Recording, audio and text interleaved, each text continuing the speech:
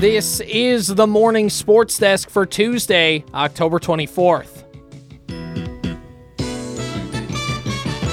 All right, Corey, high school football playoffs starting today, but state tournament time as well? State tournament time indeed. As a matter of fact, the team state tennis tournament gets underway today.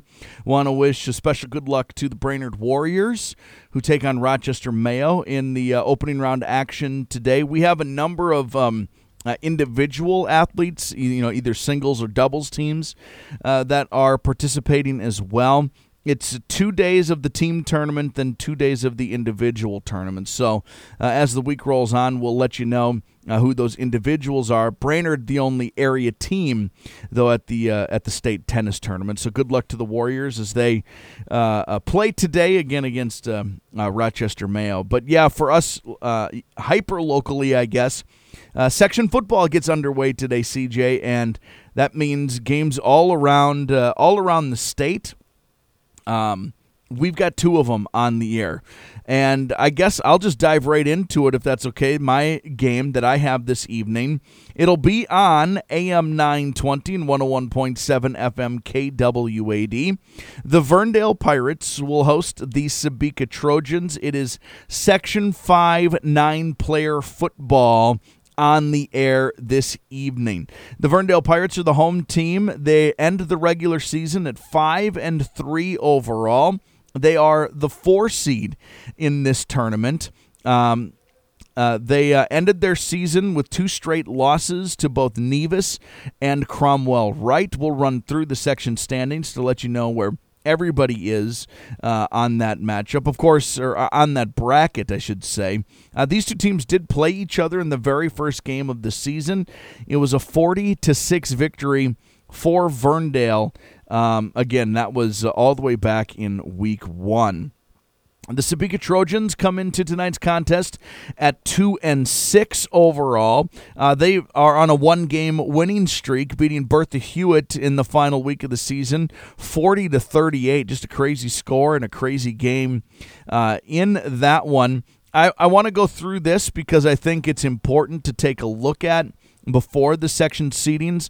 I also, CJ, want to bring it up because, well, I think it's hilarious. Obviously, no conferences anymore in high school football. We only have districts. And I just love the name of this district. Are you ready? Okay. District 9 North-South standings. Yes. South is in parentheses, just for added clarification. It's the south part of the north, It's District 9 North-South standings. In case you're wondering what the North stands for, in parentheses it says South, just to help clear up any confusion as to what you might have. Nevis was the top team there, undefeated. Ogilvie, Cromwell Wright, Verndale, Bertha Hewitt, Hill City Northland, Sebeka, Carlton Renshaw, McGregor, and LaPorte is the official order of the District 9 North-South standings. Mostly I just wanted to bring it up because I think it's ridiculous. If you find yourself going north, yes, you'll end up going south. You know what I mean? You'll wave to Santa Claus, and then you'll start heading south. Exactly. Let's take a look at the Section 5 9-player bracket. Nevis is the number 1 overall seed. They get an opening round bye because there are only 7 teams in the section. Carlton Renshaw is the 7 seed. They're at number 2, Ogilvie. Bertha Hewitt is the 6 seed. They're at number 3, Cromwell Wright area. And then the 5 seed, Sebeka, at the 4 seed, Verndale. It's a 5:40 pregame this evening, with the 6 o'clock kickoff, again on KWAD. And over on the Superstation, K106, 105.9 FM, also streaming live on WadenaRadio.com and the Superstation K106 app. It is the Wadena Deer Creek Wolverines hosting the Menahga Braves. Wadena Deer Creek 2-6 overall on the season. They're 1-1 in Section 6 AA play, 2-2 at home, 0-4 on the road. And Menahga is 1-7 on the season, and they have played no games in the section, interestingly enough. So this will be their first one here in the playoffs. They are 1-3 on the road, 0-4 on their home field, and both teams will square off in the only matchup in 6 AA football tonight. As we talked about yesterday a little bit, that section only has 5 teams. So Osakis, the 1 seed, they're going to get the bye. The winner of this game tonight will take on the Silver Streaks. Will take on the Silver Streaks. And Pillager will host Staples Motley on Saturday.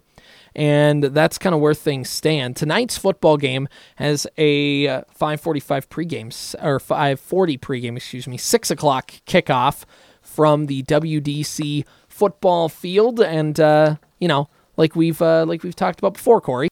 Playoffs? Don't talk about playoffs. You kidding me? Playoffs. We're talking playoffs. We're also talking regular season stuff, as a matter of fact. The Timberwolves get ready to open the regular season tomorrow night. They're at Toronto, but some big news out of Timberwolves camp yesterday. Yeah, Jaden McDaniels signed a 5-year, $136 million extension to stay with the Minnesota Timberwolves for the foreseeable future.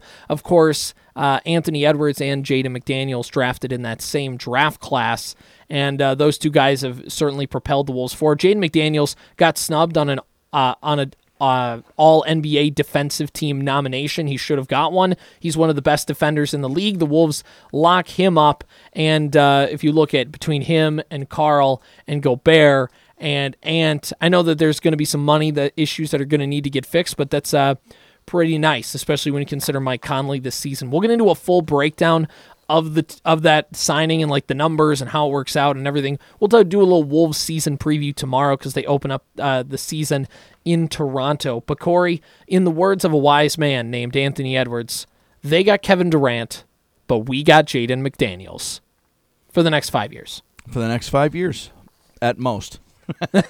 The way the NBA works. No, that's really nice. Other regular season stuff. The Wild are at home tonight. They wrap up their 3-game homestand with Edmonton. That's an 8 o'clock face-off at the XL Energy Center. I'm still mostly opinionless on the Minnesota Wild so far. That's what happens when you hover around that 500 mark. They neither win impressively or lose impressively. They've had a couple impressive losses to this year, giving up 7 goals a couple times. I know. But yeah, I get what you're saying. It's like kind of the consistent. They're consistent with it. You know what I mean? It's not like, whoa, what happened in that one? They either win or they kind of get. When people crunched. say never get too high or never get too low, that's it's the Minnesota Wild from a 30,000-foot view. In the middle of the season, it's just peaks and valleys all the way through. Yeah, it's not like a great franchise philosophy, is it? How about get like super high? Yeah. Just once. That'd be fun. And never come down. Speaking of super high on Minnesota sports, the Vikings beat San Francisco last night. Monday Night Football, 22-17 final score. The best Vikings all-around game all season long by far. Oh, 100%. There's a few different areas you can look at. First off, no Justin Jefferson again. Last week, the offense struggled. This week, Jordan Addison stepped up. First career game of 100-plus yards. Had a couple touchdowns. Could have had a third one, but had just an overall great game. We've seen good things from Addison all year long, but to fully see that come out and to get to see him kind of show why he was a first-round pick and why he was a Biletnikoff winner in college and all that stuff, I mean, just a great game for him. The defense held the vaunted 49er offense. I know they don't have Debo Samuel, but they have a ton of other weapons, and they held that offense to 17 points and picked off Brock Purdy twice. And, by the way, Kirk Cousins had one of the best games of his career, throwing for 345 yards, had an interception, but whatever, that was a 50-50 ball, 2 touchdown passes, and overall he was locked in, about as locked in as Kirk Cousins can ever be. But Corey, this is the thing, 2 things in this game that stood out more than anything to me. Number 1, the Vikings were great on third downs. I think 2 of their touchdowns came on third down conversions. And they were just great on third down all game long. I mean, they only had to punt once. It just goes to show you how impressive that was for them. And the other thing was the offensive line. Kirk Cousins dropped back to pass 45 times. How many times was he sacked, Corey? 0 times, I believe. 0 times. He had 6 quarterback hits on 45 dropbacks. Although there was one at the end of the game where my wife and I were watching, and we were both like, what, huh?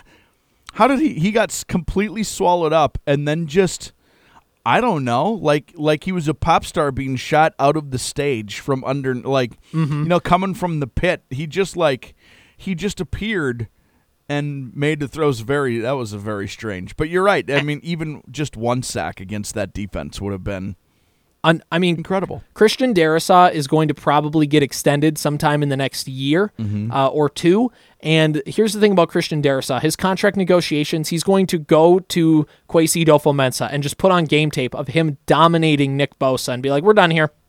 Yep. Best defensive edge rusher in the league, one of them. And I put him in his place, and he did nothing all night. That's it.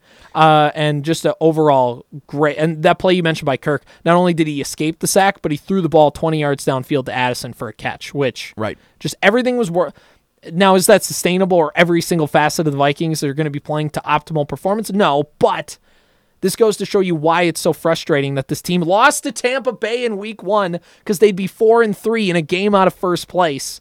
But here they are. They're 3-4. A loss would have ended the season. But Corey, I'm going to tell you the Vikings' next few games at Green Bay, that game seems winnable.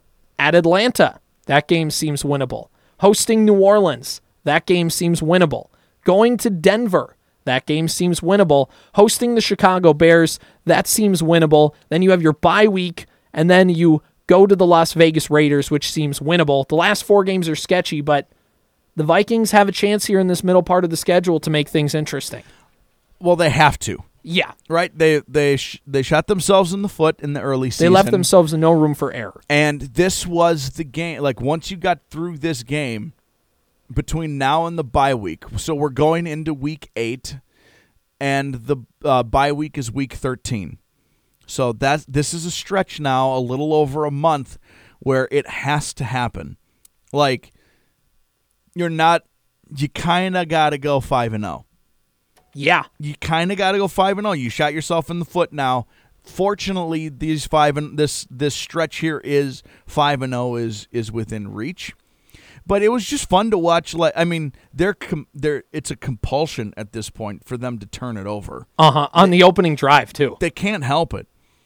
But I guess if you're going to turn it over somewhere, it's better to throw an interception in your first 5 plays than, Brock Purdy threw 2 interceptions in his last 5 throws. The game's over if you do that. So, it was just fun. They ran the ball. Some of the things that they did, it might be sugar-coated here, right, because they ended up winning the game. Mm-hmm. But, some of the things they did here seemed like things they've been doing all season, except the part where they would capitalize in the scoring zone. Right. Now, they had a couple of duds right down at the goal line, but, Addison steals that one away from that poor 49ers. Well, he stole one from him earlier, so they got even. So they got even, but some of those things, right, they even out a little bit.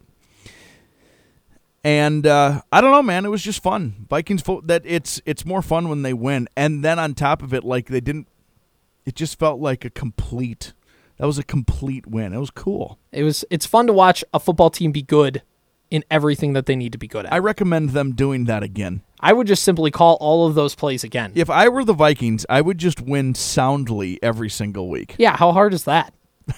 Skull, baby. Skull to the bowl is we're back on that. We're back on that.